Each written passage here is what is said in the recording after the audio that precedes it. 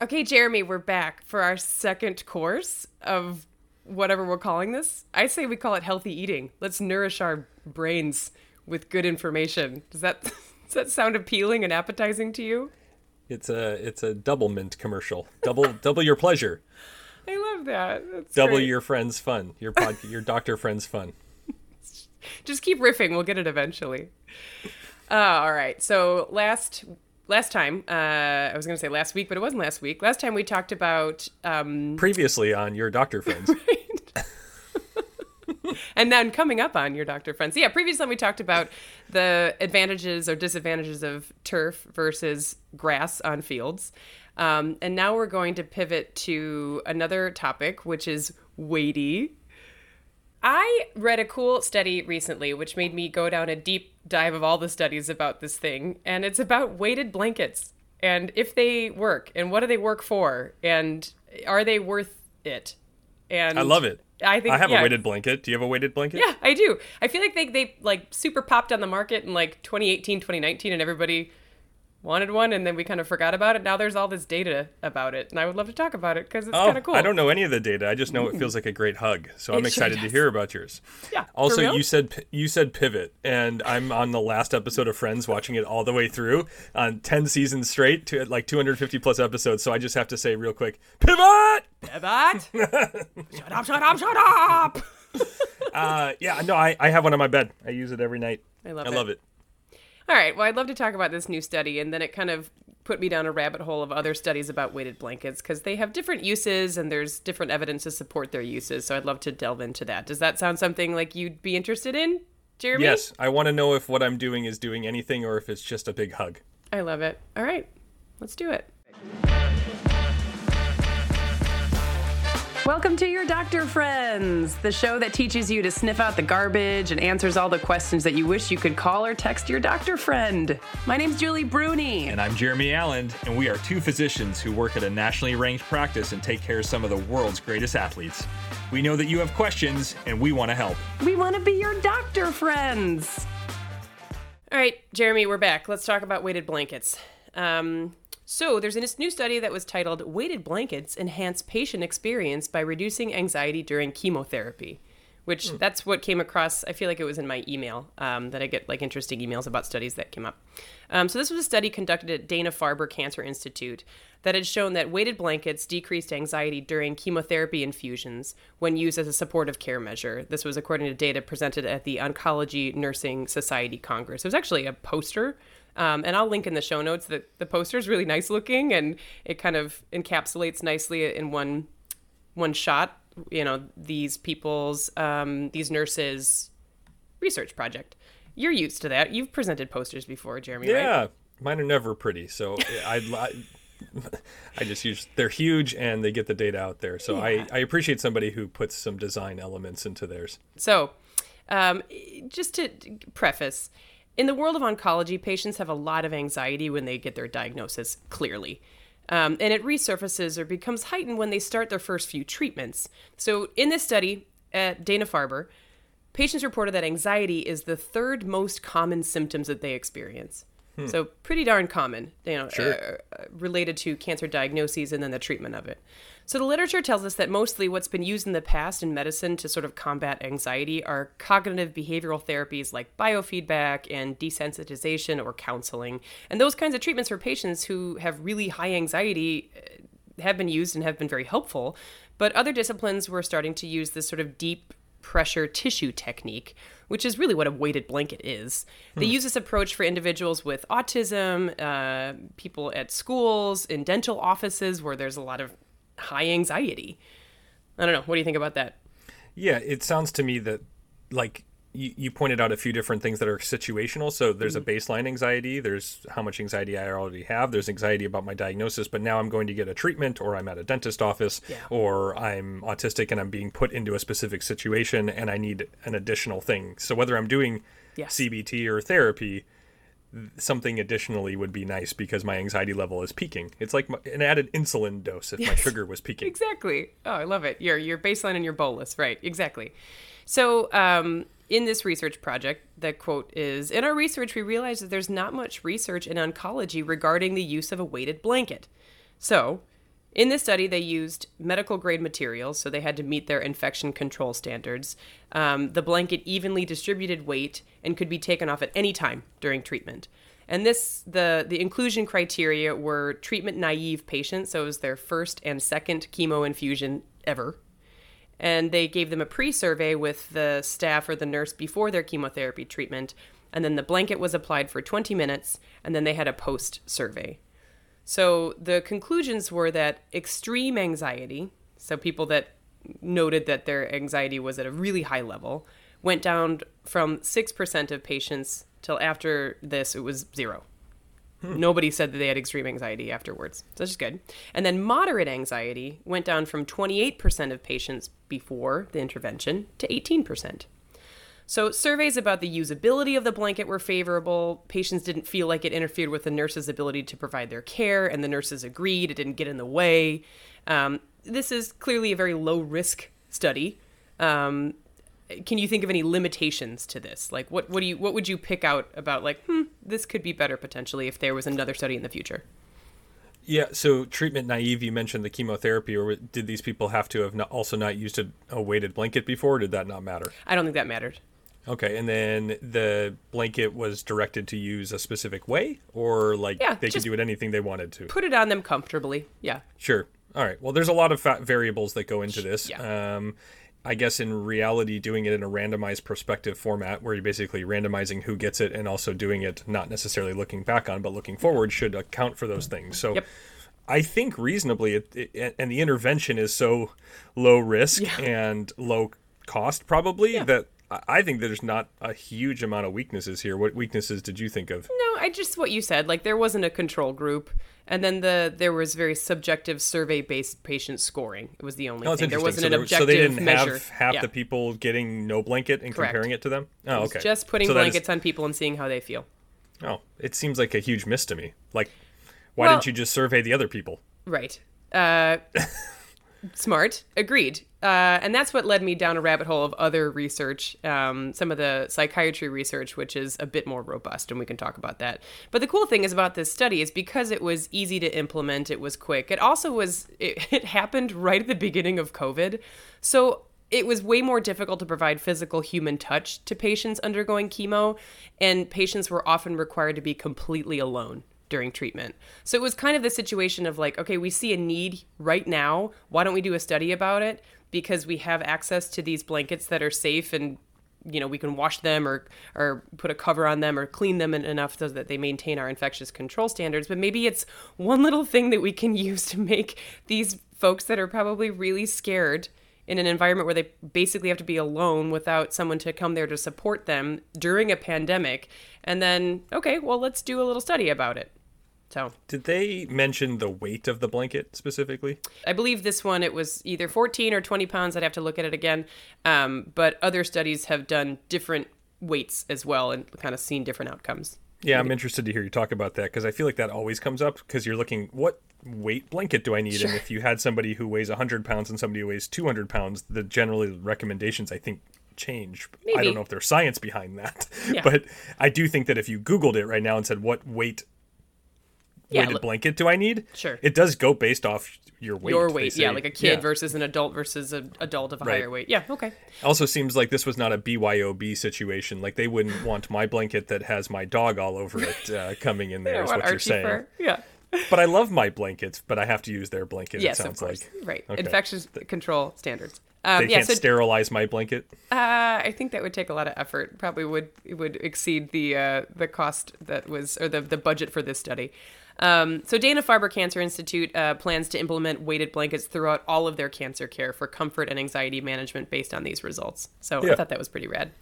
So let's look through some literature on weighted blankets. So a few studies, I won't go crazy, but there was one called, it was a meta-analysis, which is always nice, right? It's like, do my work for me. Put all the book reports together. So meta. So this was called Weighted Blanket Use, a Systematic Review. It was in the American Journal of Occupational Therapy. This was in March and April of 2020. Who was getting anything published in March and April of 2020? God bless the American Journal of Occupational Therapy. In fairness, they probably actually had a lot of time to do the publishing. Yeah. It means their data was already collected. So that's actually a great time to get a study published. Perfect time, actually, yeah. So 8 studies were included. 4 of them were level 1, 2 were level 3, and 2 were level 4 studies. So kind of run a gamut of quality of study. The outcomes of these studies suggest that weighted blankets have the potential to be beneficial in limited settings and populations. So ringing endorsement there. Weighted blankets may be an appropriate therapeutic tool in reducing anxiety. However, there's not enough evidence to suggest that they're helpful with insomnia within this meta-analysis here. So I want to delve into a study that was really interesting, and it was very detailed. And this was from March of 2021. It was in the Journal of Integrative Medicine. And the title was Using Weighted Blankets in an Inpatient Mental Health Hospital to Decrease Anxiety. Interesting implications here. So the population studied were involuntarily admitted patients that were in an inpatient psychiatric hospital, mental health hospital. So hypothetically, really poorly controlled mental health issues. Yeah, somebody in some form of crisis. Yes. They were involuntarily admitted. They were not actively psychotic at the time of this study. There was a treatment and a control group. So the control group had nothing, or I think it had a blanket that had just like plastic things in it, and it didn't have weight. It had a normal blanket weight to it. And then there was, within the treatment group, there was a 20-pound blanket, a 14-pound blanket, and a 5-pound lap pad. So there was 61 people in the control group and 61 people in the treatment group, and they used it for 20 minutes. So before and after the intervention, they measured their pulse via a pulse oximeter like you wear on your finger, and they also used a validated anxiety survey scale before and afterwards. So you get kind of the subjective and a little bit of objective data, which I thought was pretty cool. The results show that there was a statistically significant, I can never say that easily. Can you say that easily? Statistically significant? I'm pretty good at it when it's not being recorded for a podcast. That's true. I have so much sibilance in my mouth, I know too. It's probably hard for our listeners to listen to.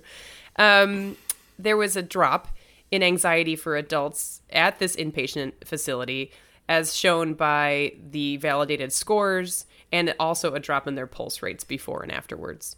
So the study suggests that this is a possible alternative to medications, seclusion, and physical restraints, which are not patient-centered or trauma-supported.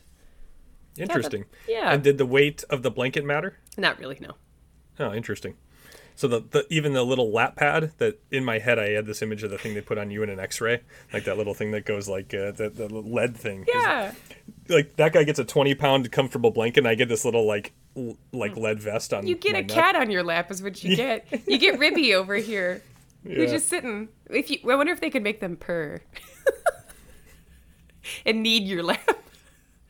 We'll make a study. It's fine. By we, I mean me. All right. So many other studies were looking at other outcomes like chronic pain or health outcomes of older people living in nursing homes or people with autism spectrum disorder. For insomnia, I looked at a fair amount of studies. The outcomes are kind of mixed. There was one that said a randomized controlled study of weighted chain blankets for insomnia in psychiatric disorders, which at first I was like, oh, wait, what here? But basically they were saying that insomnia rates were higher in people with co-occurring mental health diagnoses like anxiety or depression, which are already terrifically prevalent conditions in the U.S., we'll say at least. So this was in the Journal of Clinical Sleep Medicine from September of 2020. Among adults, they said insomnia is one of the most prevalent psychiatric conditions. It's interesting for me to think of insomnia as a psychiatric condition. Would you categorize it as that, Jeremy? I think for a long time we didn't. Like, I shouldn't say that. The DSM probably did. Like, it probably was a diagnosis, but sure. I think as a society we don't think of it as insomnia, just the way you said, as a psychiatric condition. But anybody who has been an insomniac or read a book by somebody who was writing their autobiography of being an insomniac knows that it is significantly, it can lead to psychosis. Yes. But if you have an underlying mental health condition and you have insomnia, now you're, oh my gosh, you're devastating. Yeah, absolutely. Yeah, you're absolutely right. But it is interesting. It's one of those things that I think people would, like, it's okay to have a sleep problem, like stigma-wise, but it seems less okay to have a mental health problem. So this is one of the things that kind of bridges both of it. It's like in the wellness world and in the psychiatric world and in the just mental health behavioral world too. It's kind of cool. Yeah. Well, Jennifer Aniston's doing insomnia commercials, right? So is she? Like, For what? I don't remember. It's sometime in the last year. I think it was for a company, but it was pro insomnia, as if she'd had it. So maybe she does. I don't know. I'm sure Aveeno is the reason why her skin is so great. I think when you say I'm sure she does, insomnia is incredibly common. Yes. We live in a society that almost like rewards insomnia. Like when you show up and you're like, wow, I'm so tired because I worked so hard and I was up all night, and you're like, oh, good for you. Yeah. I'm so, like that we reward insomnia. So it's also a society that doesn't necessarily support parents in general, or caregiving parents, and that's just part of your life as a caregiving parent, is being up with little ones. And I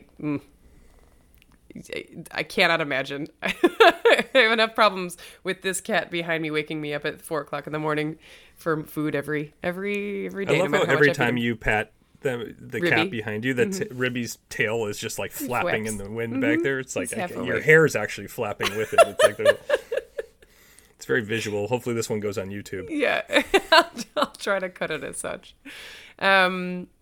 Yeah, so this was a Swedish study, actually. So in this Swedish randomized study, I feel like the Swedes, this is such a great idea for them to do. Scandinavian studies are always dominant. Norwegian and Swedish, they're really good, yeah. Well, they have socialized healthcare, so they can follow it really well. Absolutely, yeah. There's less dropout. It's just more organized. Yeah, absolutely. So in this Swedish randomized study, weighted blankets showed a significant effect on insomnia in patients with major depressive disorder, bipolar disorder, and generalized anxiety disorder, or ADHD. Yeah. So I don't know. I thought that was pretty cool. This is a quote from Dr. Christina Cusin. She's an assistant professor of psychiatry at Harvard Medical School. She says, weighted blankets have been around for a long time, especially for kids with autism or behavioral disturbances. It's one of the sensory tools commonly used in psychiatric units. Patients who are in distress may choose different types of sensory activities, like holding a cold object, smelling particular aromas, manipulating dough, building objects, doing arts and crafts, to try to calm down. What does this remind you of if you had to think of a prior episode of this podcast?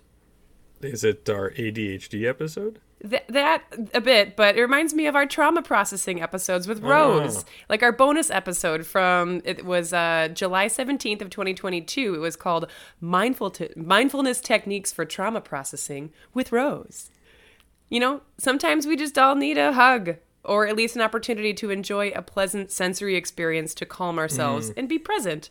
So that was pretty much all of my data about weighted blankets. What do you think about them? Yeah, I think in society, when we talk about looking at science behind products that are generally for sale, yes, a lot of it comes down to A, what's the risk? Right? Like by doing it, are you putting yourself at risk for harm? And then B, what is like the cost of entry?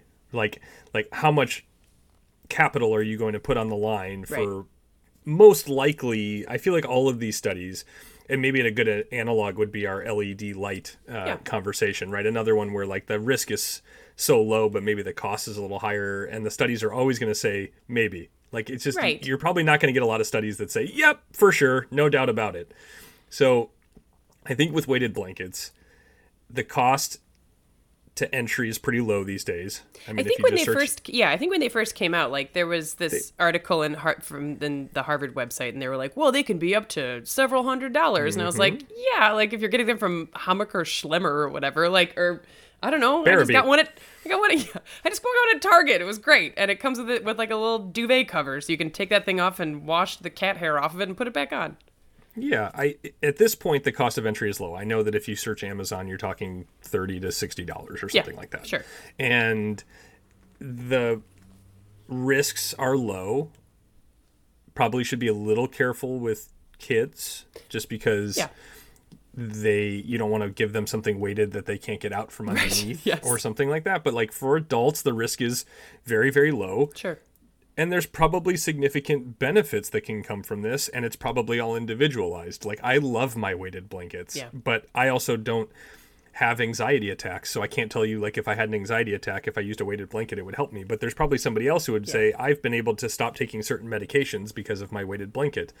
And that anecdote, whether it is science-backed or not, is powerful, right? Agreed. It's the same. We also talked about that in the cold plunge episode, where it's like, some of this stuff probably is true, but at the end of the day, it's really a personal experience. Right. And again, what are the risks? So in that episode, we went through all the risks that you should avoid for cold plunging that would put you at harm. And if you're not doing anything that's going to risk harming you, in addition to, again, sacrificing whatever cost you're going to put into it, knowing that it may not have the effect you're looking for, little harm. So I love weighted blankets. Your data has encouraged me to keep using my weighted blanket, and I do think it's very interesting in a world. You presented the psychiatric situation. We really struggle with patients in the hospital, especially who are having issues with mental status, where they're either very combative or they certainly are psychotic, having trouble knowing where they are, and a lot of times that does lead to medication use that maybe is plus or minus on the research, could have long-term harms. There's restraints, as you've already mentioned, which again are not necessarily proven and certainly are not all that humane. If this is something that would decrease the use of those, amen. Yeah, and especially in so the study that I opened up with that was at the Oncology Nursing Society Congress. One, I thought it was interesting that they made a point to say neither the patient nor the caregiving, the nurse taking care of that patient during their what seemed like an outpatient infusion said that this interfered with their ability to do stuff. Mm-hmm. So I like that they made a point of saying that, to be like, okay, because I love the idea of bringing up logistically, when you implement something, sometimes you run into stuff that you didn't think that you would find. And it's like, yeah, we put this blanket on them, but it was like I couldn't get to their IVs and it was annoying. And so screw it, scrap the whole thing. And then also that made me think of how not restful inpatient medical stays are. Like, I don't know if you've ever been in the hospital overnight or been with somebody who has. It's brutal. Not only do you get interrupted a lot because you have to, because they're checking your vitals and maybe you have to have nighttime medications or something's beeping. But recently I had a family member in the hospital for a few nights, and they were so disrupted by the beds, the new beds that are constantly inflating and deflating to prevent people from getting decubitus ulcers and pressure sores in bed, that they were like, I cannot sleep here. I feel like I'm losing my mind because I can't get any type of restful thing because the bed keeps going and I know that that's to create a better long-term outcome for people that are stuck in the hospital for long periods of time. But there's trade-offs to some of these things that we are hoping for different outcomes. Yeah, totally. Well, and you have high V's in and things like that, so you can't turn the way you usually would in sleep. And then the other thing is we always tell people, get up and walk and move. And having been an inpatient, you're like, I don't want to go in the hall. No. I'm in a gown. I don't want people to see me, let alone I don't want to be looking in other people's rooms. I'm just going to stay in my room. So again, I think that anything you can do to make it more comfortable, and maybe the onus here, I think your study maybe says, instead of us putting the onus on the patient to say, bring some stuff that makes you comfortable, we could be doing more things to say, listen, we have some options. Almost like when people go into labor and delivery now, and they walk in and they have a menu of things. Do you want the ball? Do you want the tub? Do you want the, do you want somebody to come in every once in a while and have words with you? They create kind of like a birth plan that allows you to be comfortable. Same thing if you're going to go to a cancer infusion center or you're going to be an inpatient in the hospital, having a little menu of these are some things that we know that can make people more comfortable. Are you interested in trying any of these? And such. I think that is and I excellent. Feel like we do a pretty good job of it, or at least in the institutions where I've worked for the pediatric floors, for child life specialists and people coming in to, make the kids feel more human and make them feel like they're having less of a weird, scary experience, and bringing in therapy animals and that kind of stuff. And I just don't know how often these measures are thought of in the adult inpatient setting, when I know it's hard. It's what are our priorities? It's keeping people alive and making them better so you can get them out of the hospital so they can go home and then have outpatient treatment, for sure. But I just feel like sometimes little things can make a big difference as far as someone's healing experience that is otherwise very disjointed in the hospital. And again, humanization of that experience, I think, is valuable.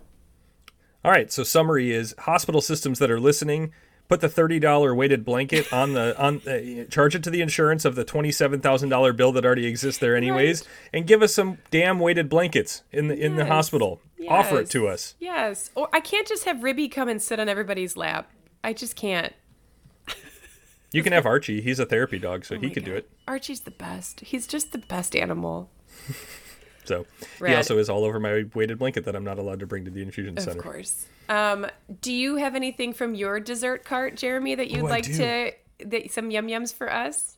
Okay, new Dr. Friends involves an entree and a dessert, and I'm in the dessert category this time. So we're going with a small story that I thought was interesting from the week. So this is from the New York Times. The average human body temperature is not really 98.6 degrees Fahrenheit. Did you know that? Is this a rectal temp or is this a temporal scanner? This one was from temporal scanners. But in reality, the answer is yes to all of it. Understood. So do you know where the standard 98.6 came from?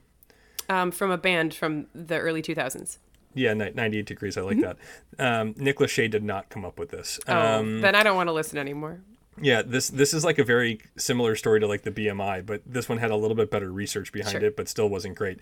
It was established 150 years ago by a German physician, Dr. Karl Wunderlich, who reportedly took over 1 million measurements from 25,000 people, and the temperatures ranged from 97.2 to 99.5. The average was 98.6. He also established 100.4 degrees as, quote, probably febrile.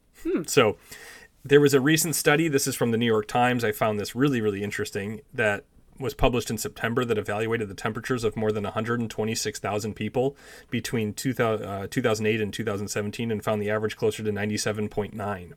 Other modern day studies have also reported similar numbers, and we don't actually know why this is. Some have theorized that, like, we may be doing a better job collecting today than they did back then. Okay. That's all that changed, that like our body temps actually haven't changed. There are some theories that we are actually cooler, that if you go back to 150 years ago, they didn't have things like good dental hygiene and antibiotics and all these other things that can lead to inflammation and potentially make us warmer to start with. Okay. So found that a little interesting.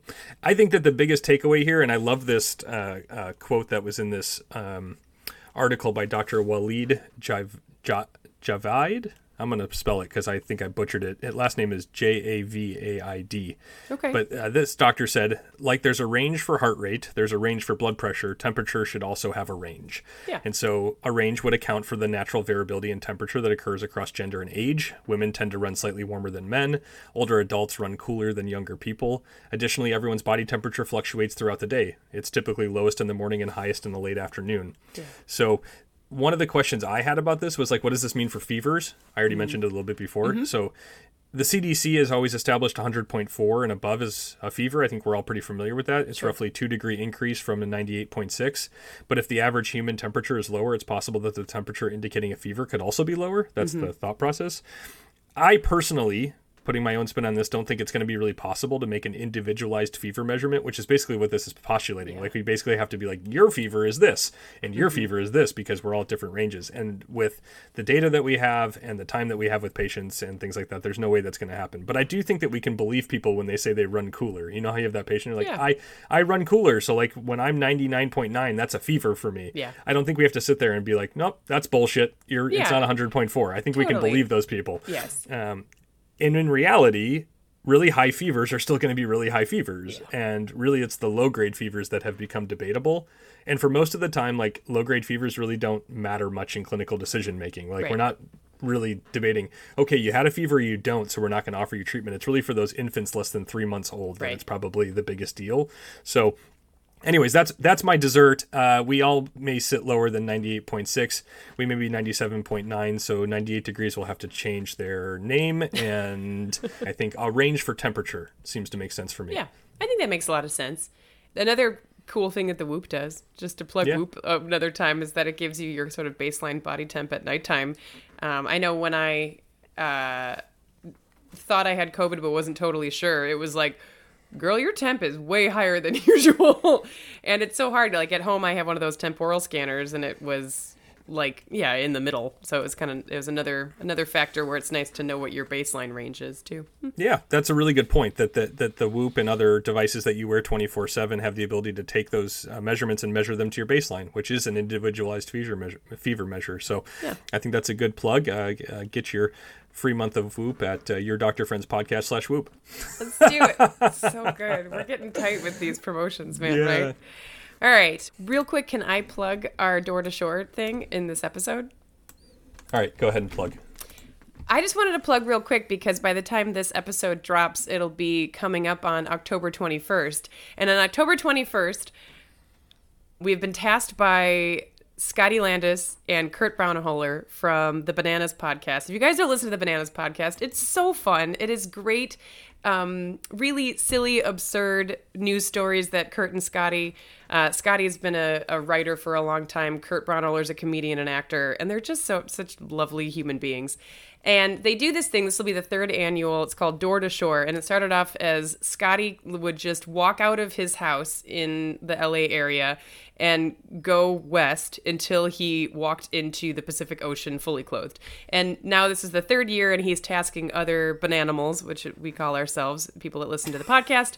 He's calling us also Power Bananas, to get up, walk out of our homes into the nearest body of water fully clothed, and use that as an opportunity to do something absurd for charity. So we're going to be raising money for the network, which is advocating against domestic violence, because October is National Domestic Violence Awareness Month, and we thought it was timely and a very good cause. So yeah, I will be posting some stuff on Instagram about it, and then I'll be posting the video of me walking the 3.9 miles from my house into Lake Michigan, which I know is less than the 19 miles that Scotty and Kurt are doing, but it's also into Lake Michigan in October, and they're going into the Pacific Ocean, so I feel like I win for the cold factor. Yeah, in true your doctor friends fashion, I'd like to point out, if you are going to go into a very cold body of water, to check with a doctor and make sure that you're safe enough to do that. If you're planning to go into a body of water with your clothes on, please don't do it by yourself. Have somebody nearby just in case there's problems. Yes. Also, this sounds fun, and thank you for volunteering to be our banana hammock or whatever. No, we're bananimals. Yeah, I'll link to doortoshore.org, which is if you wanted to do this yourself. So you don't even have to donate to us. I don't care. If you want to do this absurd thing on your own and donate to your own charity, it's a fun thing to do. You can pick any body of water. And Kurt and Scotty basically said if you film yourself doing it or whatever and you share it on their Instagram, they'll promote it and it'll be fun. Well, to wrap up, maybe don't walk into a body of water with a weighted blanket on. That's something we can all agree on. But maybe do it for Door to Shore for charity. Just in regular clothes. Listen to your doctor friends. The amazing music is credited to SkillCell with Pixabay licensure. The podcast is meant for educational and entertainment purposes only. The contents of this podcast should not be taken as medical advice to treat any medical condition in either yourself or others. Please consult a medical professional for any medical issues that you may be having. The contents of this podcast are the opinions of the hosts only and do not reflect the opinions of their employers or affiliations. This entire disclaimer also applies to any guests or contributors to the podcast. Under no circumstances shall Dr. Julie Bruni or Dr. Jeremy Allen or any guest to the podcast be responsible for damages arising from use of the podcast.